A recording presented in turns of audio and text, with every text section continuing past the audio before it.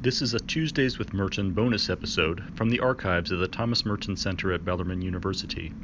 The following speaker, Dr. M. Sean Copeland, is a professor emerita of systematic theology at Boston College. It was the 7th annual Thomas Merton Center Black History Month lecture, taped live February 26, 2013, at Bellarmine University in Louisville, Kentucky. The Wound and the Witnesses, Merton and King and the Exercise of the Prophetic. Thus says the Lord, "Go get a watchman, let him declare what he sees. Watchman, what of the night?" It's Isaiah 21, 6 and 11. There is a balm in Gilead to make the wounded whole. There is a balm in Gilead to heal the sin-sick soul. This comes from an old spiritual.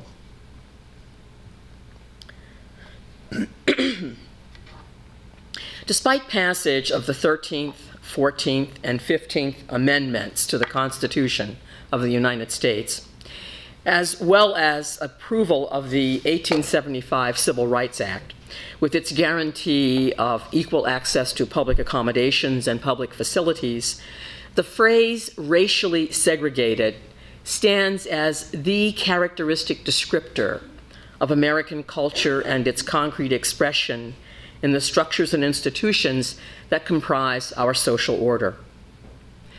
In upholding the 1890 Louisiana court in Plessy versus Ferguson, the United States Supreme Court voided the Constitution, disenfranchised blacks, and inscribed the doctrine of separate but equal onto ordinary daily American life. By the close of the 19th century, most southern states had expanded segregation regulations and Jim Crow laws were enforced. The southern historian C. Van Woodward observed that by the 1850s, law and/or custom had created and sanctioned, quote, a racial ostracism that extended to churches and schools, to housing and jobs, to eating and drinking, all forms of public transportation, to sports and recreation, to hospitals, orphanages, prisons, and asylums, and ultimately to funeral homes, morgues, and cemeteries, close quote. The condition of segregation was held to be a, quote, final settlement, close quote, a, quote, permanent system, close quote, beyond alteration or change.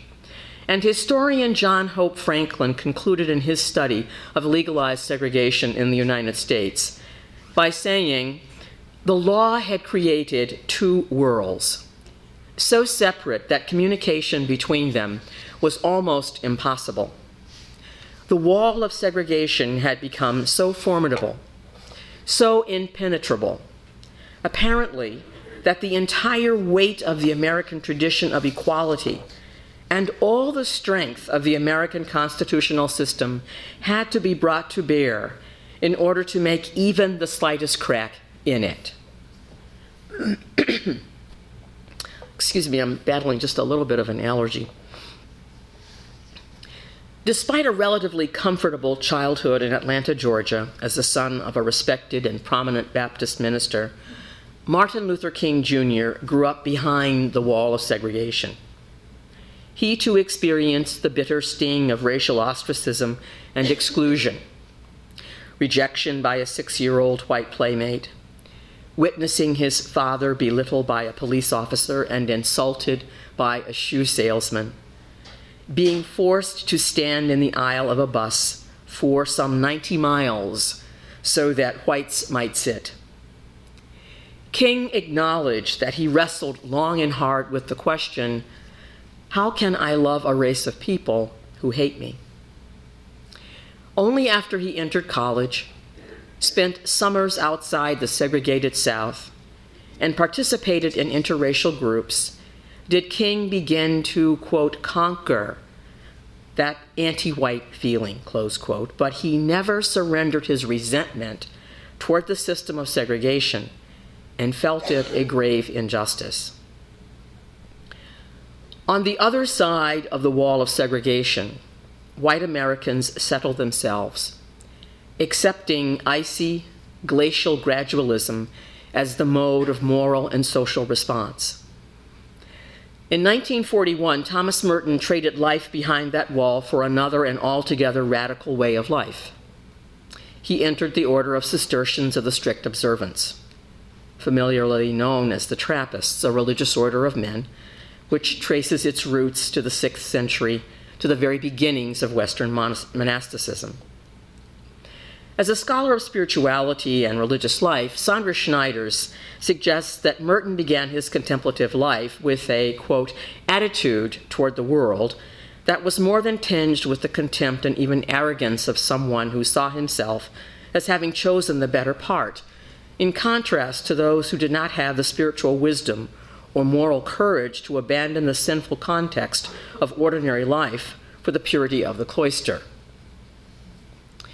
Yet, as Sheila Briggs points out, the young novice of the 7-story mountain eventually would be replaced by a monk deeply in love with the world.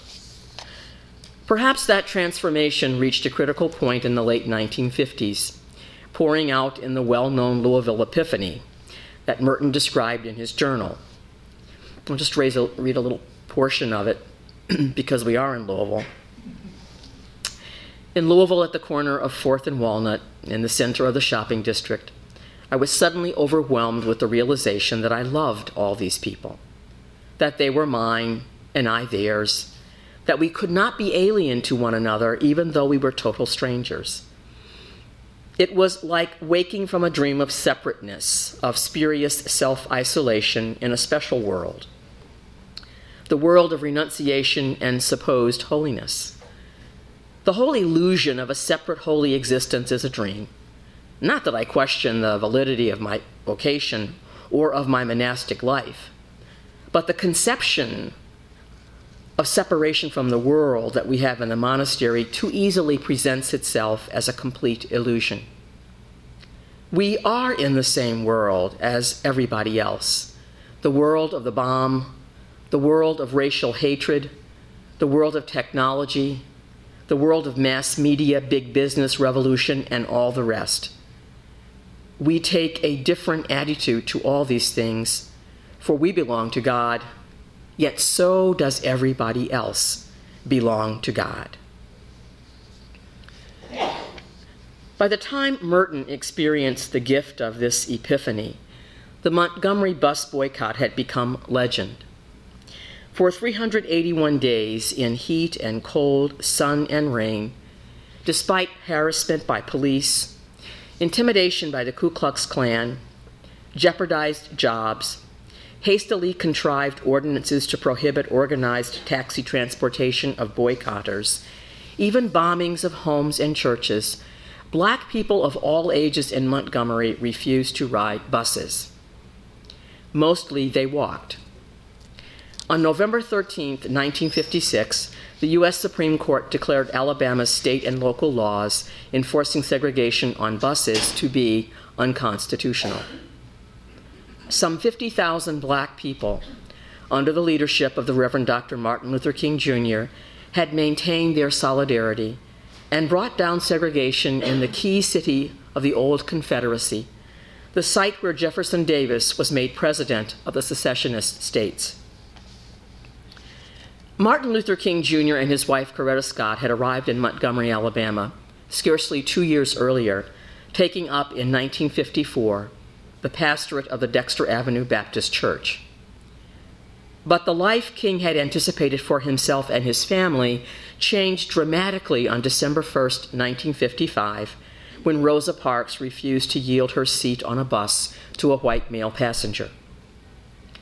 The arrest of Mrs. Parks galvanized Montgomery's Black residents and a cross-section of that community, clergy, physicians, school teachers, lawyers, businessmen, Pullman car porters, postal workers, met to think through the situation and develop a response.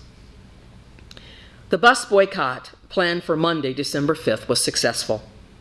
The Reverend Ralph Abernathy, minister of Montgomery's First Baptist Church, E.D. Nixon, an activist and Pullman porter, and E.N. French, minister of the Hilliard Chapel AME Zion Church, strategically broached the need for a more permanent organization to direct their efforts. But the Black community's leadership was divided, contentious, and apprehensive. Unanimously, the planning group chose the 26-year-old newcomer to lead the Montgomery Improvement Association. The action, King mused later, had caught me unawares. It had happened so quickly that I did not even have time to think it through. As the days, weeks, and months of the boycott wore on, in addition to his regular duties, King now faced increasing and complex responsibilities. He also was deeply frightened by serious threats against his life and his family. King tells us that one night, after an especially disturbing, harassing phone call, he could not sleep. Restless, he got out of bed and began to walk the floor. He writes, "Finally, I went to the kitchen and heated a pot of coffee. I was ready to give up. I tried to think of a way to move out of the picture without appearing to be a coward. In this state of exhaustion, when my courage had almost gone, I determined to take my problem to God. My head in my hands, I bowed over the kitchen table and prayed aloud. The words I spoke to God that midnight were still vivid in my memory. I am here taking a stand for what I believe is right. But now I am afraid. The people are looking to me for leadership, and if I stand before them without strength and courage, they too will falter. I am at the end of my powers. I have nothing left. I've come to the point where I can't face it alone." At that moment, he writes, I experienced the presence of the divine as I had never before experienced him. It seemed as though I could hear the quiet reassurance of an inner voice saying, "Stand up for righteousness. Stand up for truth. God will be at your side forever." Almost at once, my fears began to pass from me. My uncertainty disappeared. I was ready to go to face anything. The outer situation remained the same, but God had given me inner calm.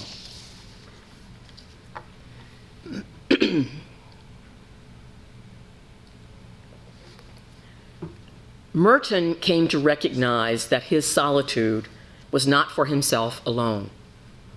Rather, it was the task of the monk to speak out of his silence and solitude, to be a witness to the recovery and possibilities of human communion. King came to recognize that fidelity to his vocation required complete trust in God, in God's love, God's ability, and God's desire to sustain him in inner peace, in denouncing the injustices of segregation. The lives of these two men converge in their exercise of prophetic witness in the struggle for civil rights and against poverty and militarism. A body of broken bones. Such was Thomas Merton's reading of our human condition. Martin Luther King Jr. sought to heal that body, to reset those bones through a redemptive praxis of love. Like the prophet Amos, King refused to adjust himself to the evils of the time: discrimination, segregation, religious bigotry, militarism, and violence. They were as watchmen, this Baptist minister and Catholic monk, reading the signs of the times, declaring what they saw, and denouncing social injustice as sin.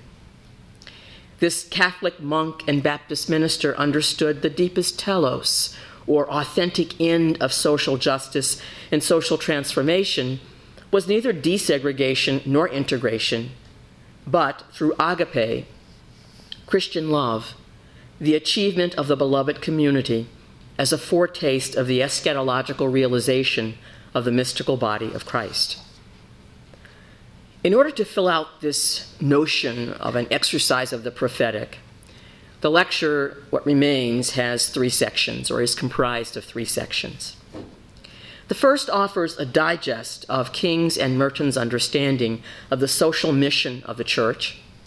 The second sketches King's notion of the beloved community, and the third sketches a praxis of redemptive love. This praxis is constituted through the performance of nonviolent resistance, motivated by agape, that is, overflowing other love, and the deepest desire to realize the beloved community. Thus, perhaps we may more deeply appreciate their risk for the prophetic, their thirst for justice, their thirst for us, and above all, their thirst for God. So, the social mission of the church.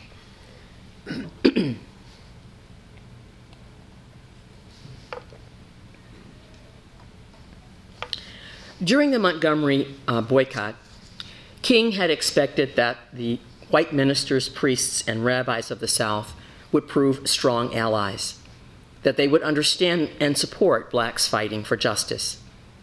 To his dismay, only one white minister in Montgomery, Robert Gretz, publicly supported the boycott, and he was the pastor of Black Trinity Lutheran Church.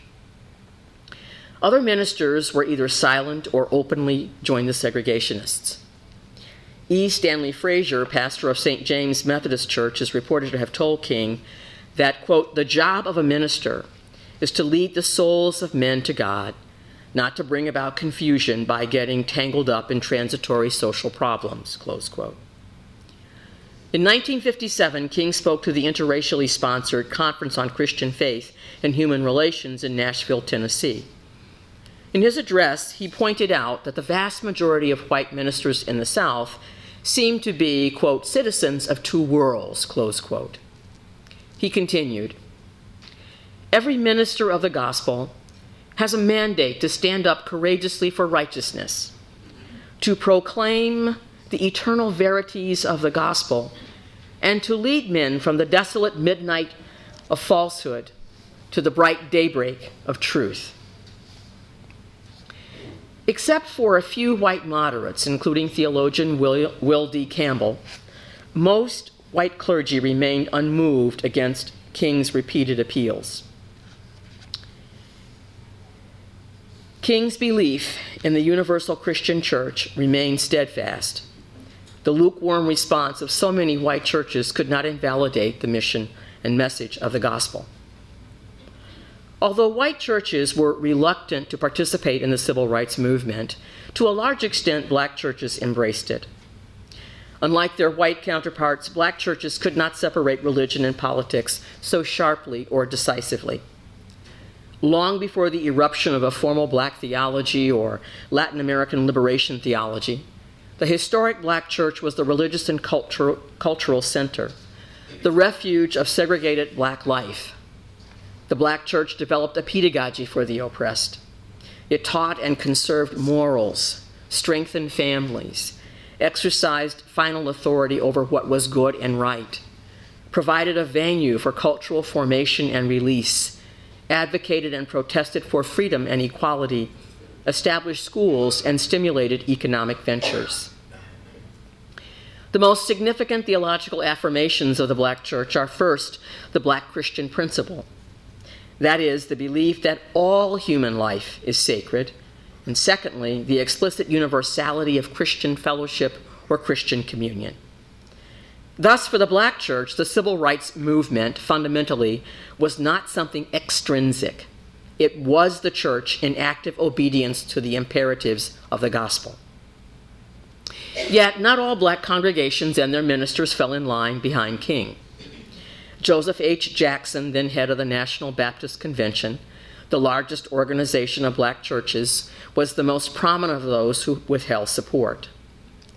Initially, Jackson had endorsed King, even assisting the Montgomery movement financially and urging other National Baptists to do the same. But he grew alienated by what he considered the younger man's increasingly radical politics and widening national influence in black and white communities.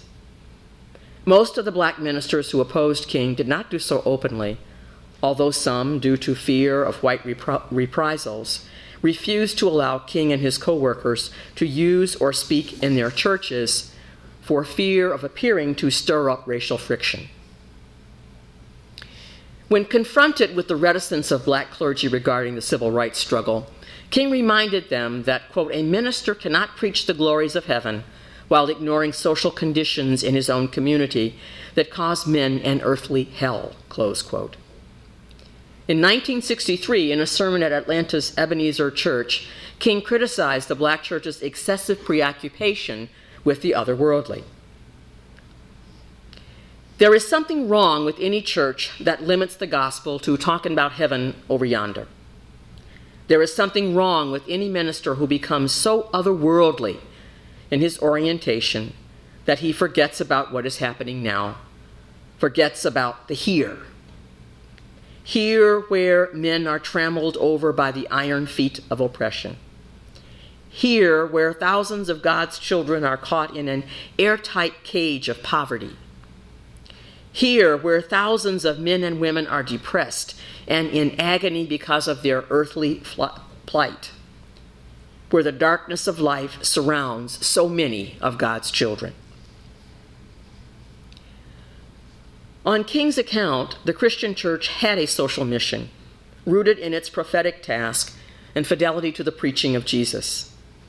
The projection of a social gospel was the only true witness of a Christian life in a segregated and oppressive America. King understood segregation as a double contradiction of the country's democratic principles and its religious heritage. Segregation betrayed the country's best and most noble ideals of liberty and justice. However, he maintained the religious contradiction of segregation was the worst. The church had a moral obligation to condemn segregation and to work for its elimination. He argued, if we are to remain true to the gospel of Jesus Christ, we cannot rest until segregation and discrimination are banished from every area of American life. Moreover, he declared, any religion which professes to be concerned about the souls of men and is not concerned about the social and economic conditions that scar the soul is a spiritually moribund religion only waiting for the day to be buried. This was a question of authentic discipleship. Can the church speak a relevant word about God in the revolutionary situation of ideological crisis, massive human suffering, and existential despair while ignoring the radical call to follow the way of the cross? Only commitment to the realization of the beloved community could resurrect such religion. King condemned as do-nothing religion any religion that would profess concern for the souls of human beings and fail to be concerned about the social conditions that corrupt and cripple the soul. The Christian church's social mission required that it take its primary goal, the development of the beloved community, and agape as its regulating ideal. Merton's seeds of destruction appeared almost midway through the tumultuous decade of the 1960s. In the author's note, Merton reiterated his thinking about the relation of his monastic vocation and that tumultuous social scene. He writes, "The monk's adversary is not time, not history, but evil will and the accumulated inheritance of past untruth and past sin. This evil the monk must see. He must even denounce it if others fail to do so. What is the meaning of that denunciation?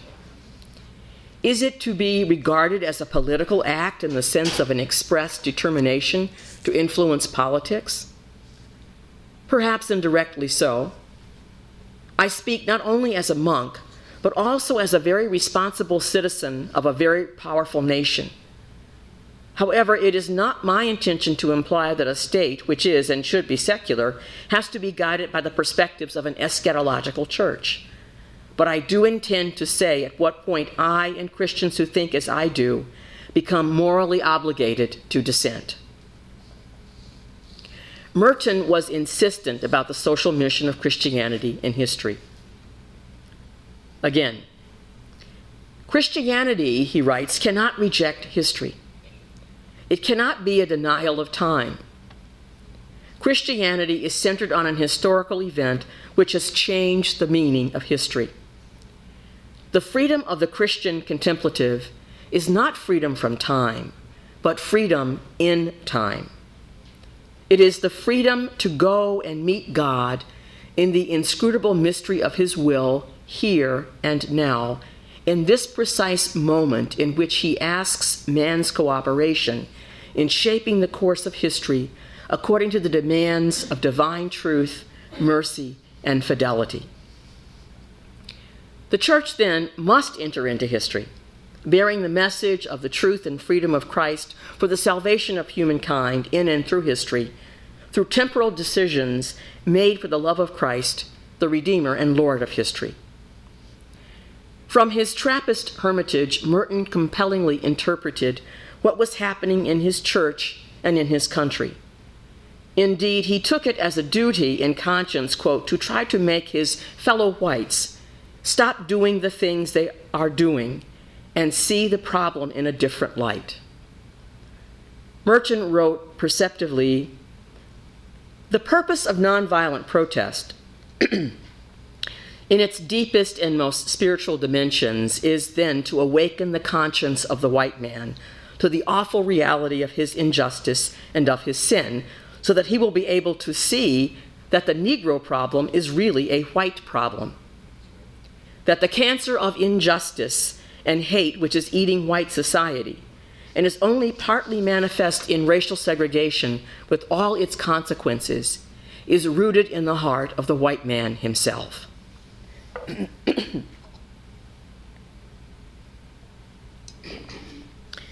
In the summer of 1963, Merton wrote Letters to a White Liberal, which comprised the first of the three parts of Seeds of Destruction.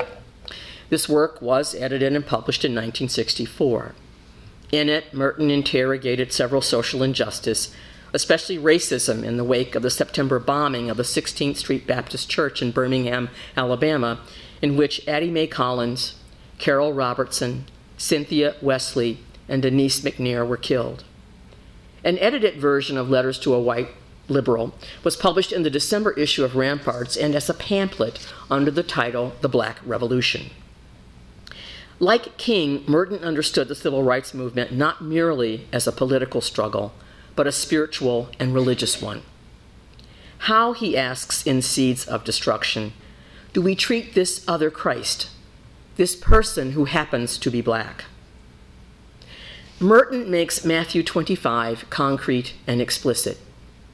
Christians, Protestant and Catholic, who refuse to ride beside blacks on public transportation, to eat at the same lunch counters, to use the same public facilities, who refuse to attend schools with blacks, to worship in the same congregations as blacks, to receive sacramental communion with blacks, are refusing Christ himself.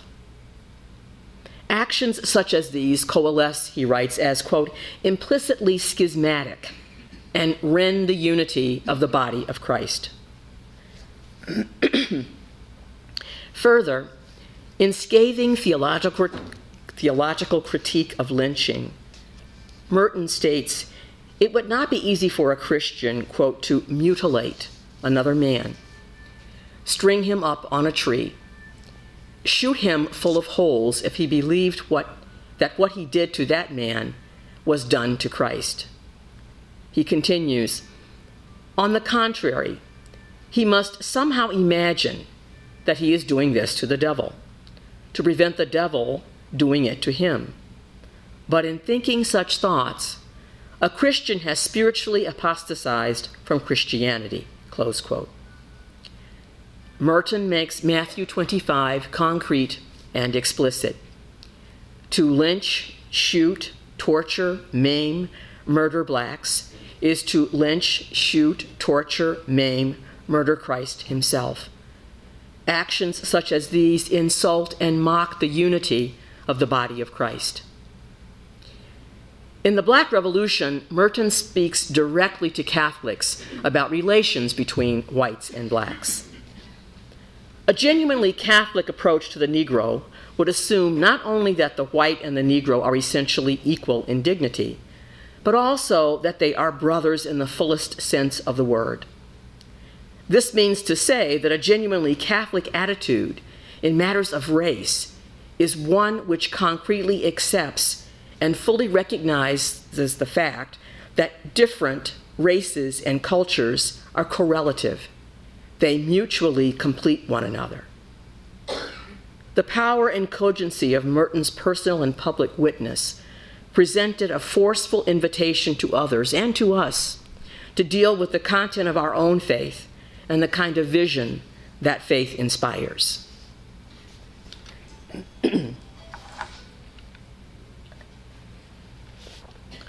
Resetting the body of broken bones.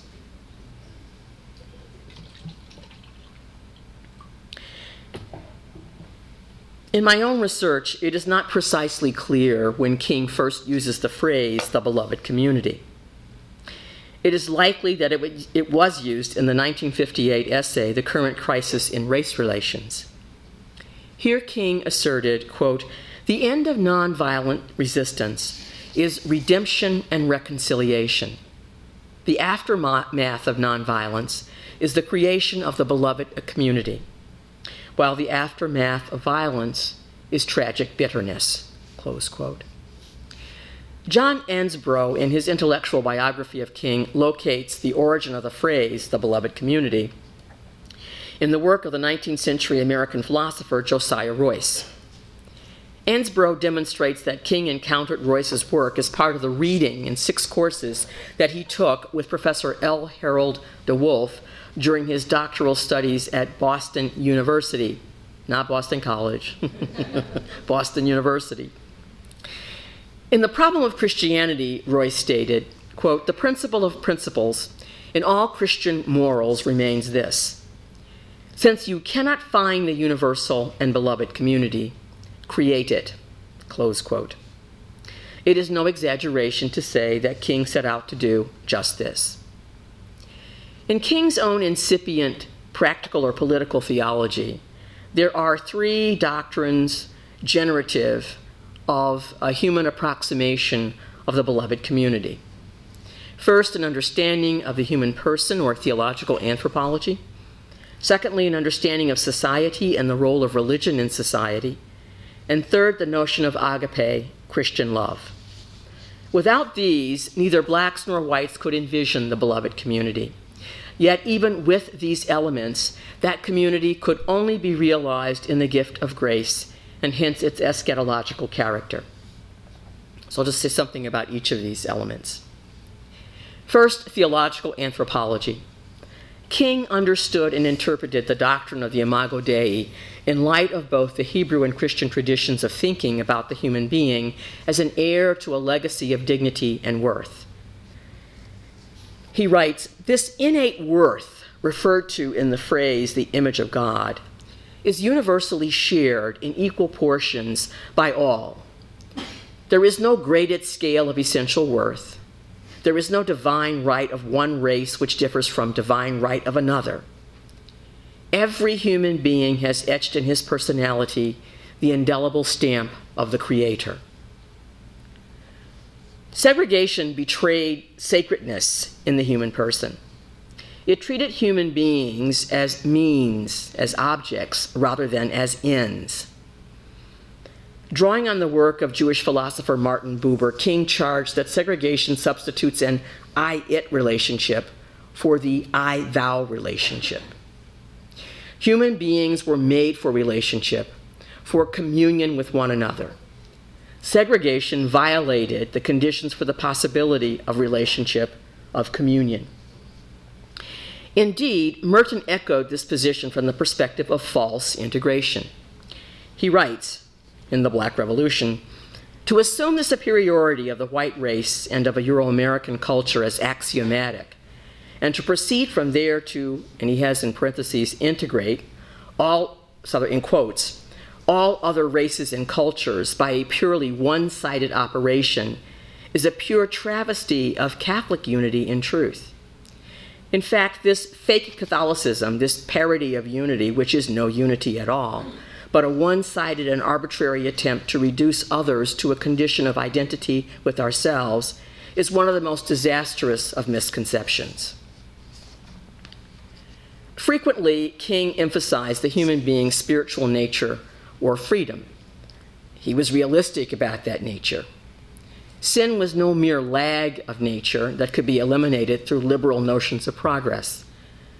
King deemed our propensity to sin and evil as tragic, a tragic threefold estrangement through which human beings are separated from themselves, from their neighbors, and from God. Human beings, he concluded along with his namesake, human beings are sinners in need of God's forgiving grace. Segregation, he repeated over and over, was a moral evil, a sin. Racial segregation, he declared, is a blatant denial of the unity we have in Christ. It is a tragic evil which is utterly unchristian.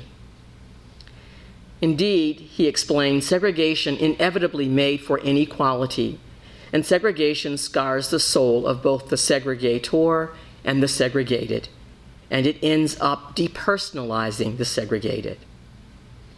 King maintained that segregation and its twin discrimination not only insulted God, who was the ultimate foundation, creator, and giver of human dignity and human rights, they insulted God's image and glory enfleshed in God's human creation. In concert with King's position, Merton reminded whites that blacks were not, quote, simply asking to be accepted into the white man's society and eventually absorbed by it.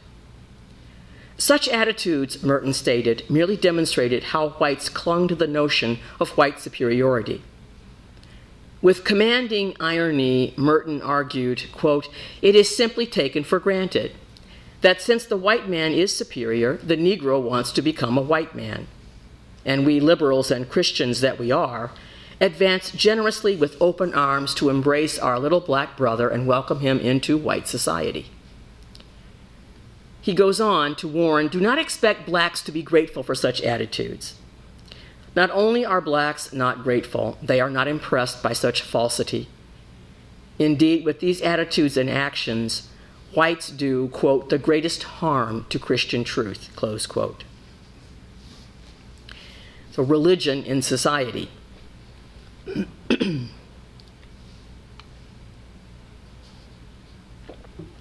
King and Merton recognized the concrete and social impact of sin in society. In one sermon, King refigured our collective human enmeshment in sin and evil in light of the parable of the prodigal son.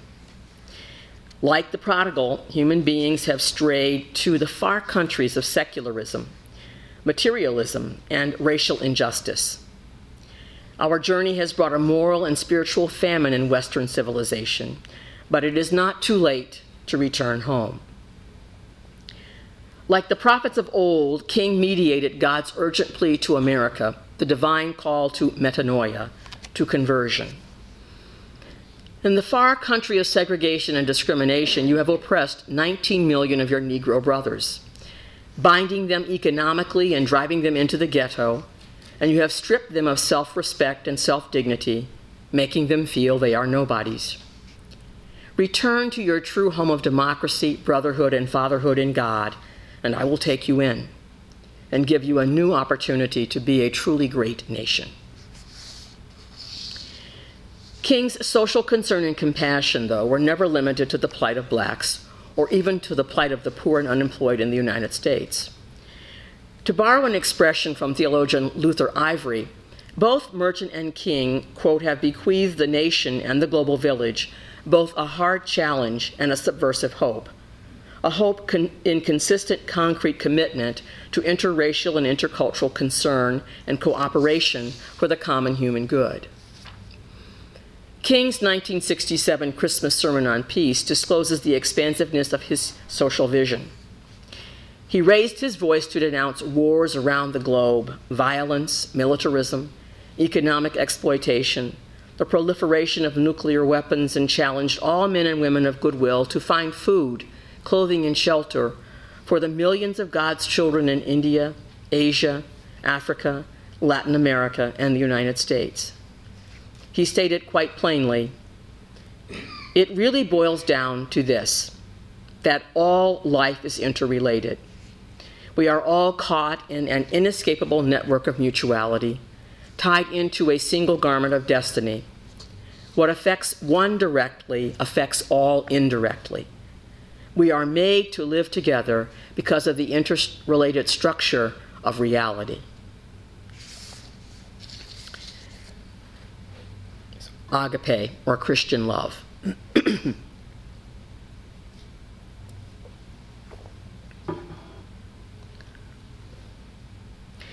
King read, reflected, wrote, and spoke often of Christian love, of agape.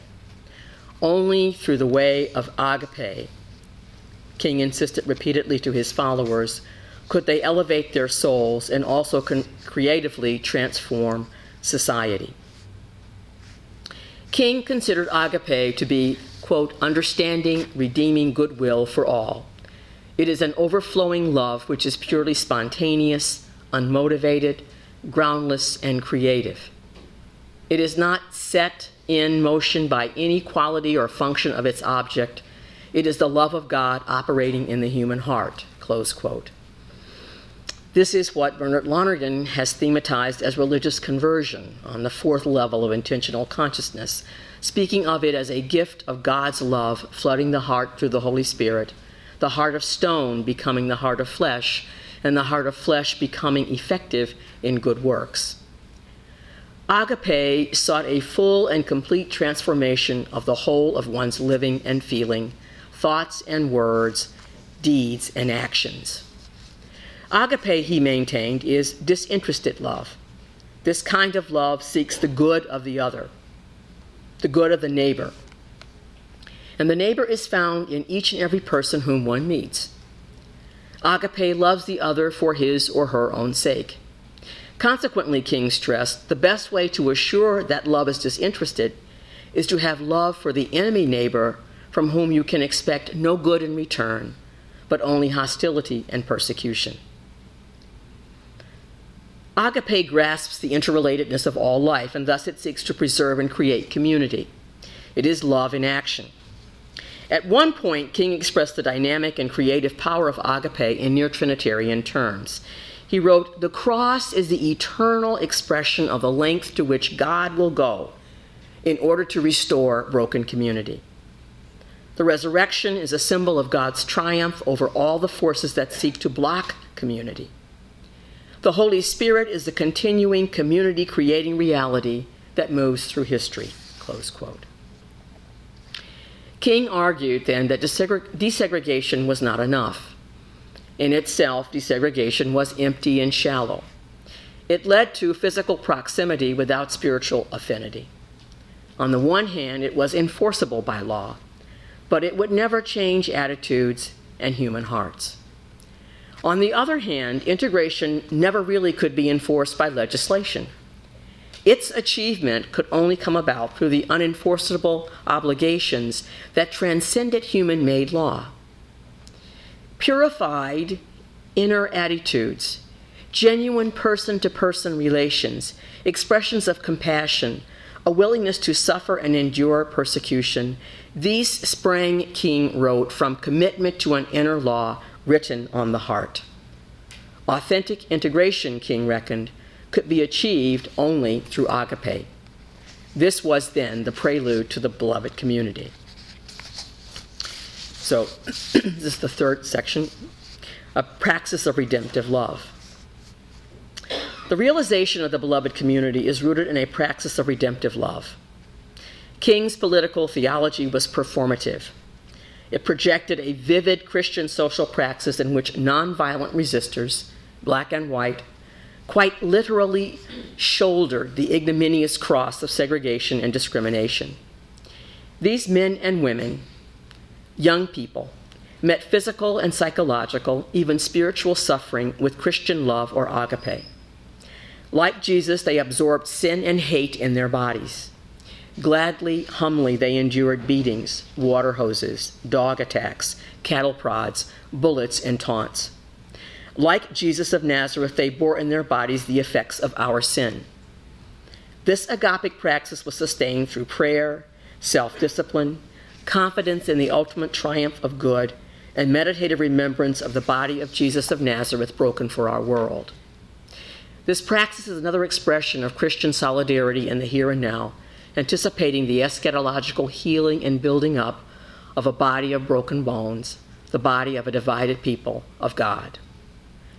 This praxis of redemptive love affirms salvation and human liberation as a work that resists both the reduction of human action to mere social change and the identification of the gospel with even the most just social arrangements. There is then a deep correspondence between the beloved community and the struggle to live justly and humbly in love and mercy in our world and the mystical body of Christ. The praxis of redemptive love interrupts the human desire for mastery and control, manifest in segregation and discrimination. This praxis was not so much a strategy as the inculcation of new habits or dispositions. It called for radical conversion, nothing less than the complete transformation of the human person and the human community. Nonviolent resistors, black and white, men and women, and children, through their performance, that is, daily acting habitually in agapic love, in other-regarding neighbor love, selfless to the point of self-sacrifice, fearless and loving in the teeth of persecution, hungering and thirsting for justice, open to and hopeful of God's work in the world, offered us all, for all too brief a moment in the here and now, a glimpse of the beloved community, a glimpse of the possibilities of the mystical body of Christ. Let me conclude. 45 years after the tragic assassination of Martin Luther King Jr. and the untimely death of Thomas Merton, their prophetic challenge to American Christianity, Catholic and Protestant, and to this country remains. King's authentic dream of social transformation rooted in personal and communal sacrifice, in conversion of mind and heart and living, has been repackaged, trivialized, shrunk, and marketed back to us as simple economic inclusion that overlooks sorely needed and thoroughgoing change of the whole of the cultural and social matrix that America is. Authentic integration has been mocked, and segregation, now economic and political, and therefore racial, is the tenor of our time. The dream or the nightmare, theologian James Cone asks us. Sadly, the festering answer is obvious to so many of us. This evening, I've been attempting to draw out the theological character of the social and civic program of the Reverend Dr. Martin Luther King Jr. and some of the political thought and insight of Thomas Merton. On the broad canvas of theological reflection, I've been trying to illumine the ineluctable link between theology's thoroughgoing public relevance and the yearning for the reign of God. Or to use older, still valuable theological language, I've been trying to demonstrate the intimate relationship between life, the good or virtuous life lived, and eternal life. Once again, to quote Bernard Lonergan, I've been trying to, in this way, show that the ascent of the soul towards God is not merely a private affair, but rather a personal function of an objective common movement in that body of Christ, which takes over, transforms, and elevates every aspect of human life. Surely this was how Thomas Merton lived, and surely this is what Martin Luther King Jr. dreamt. Thank you.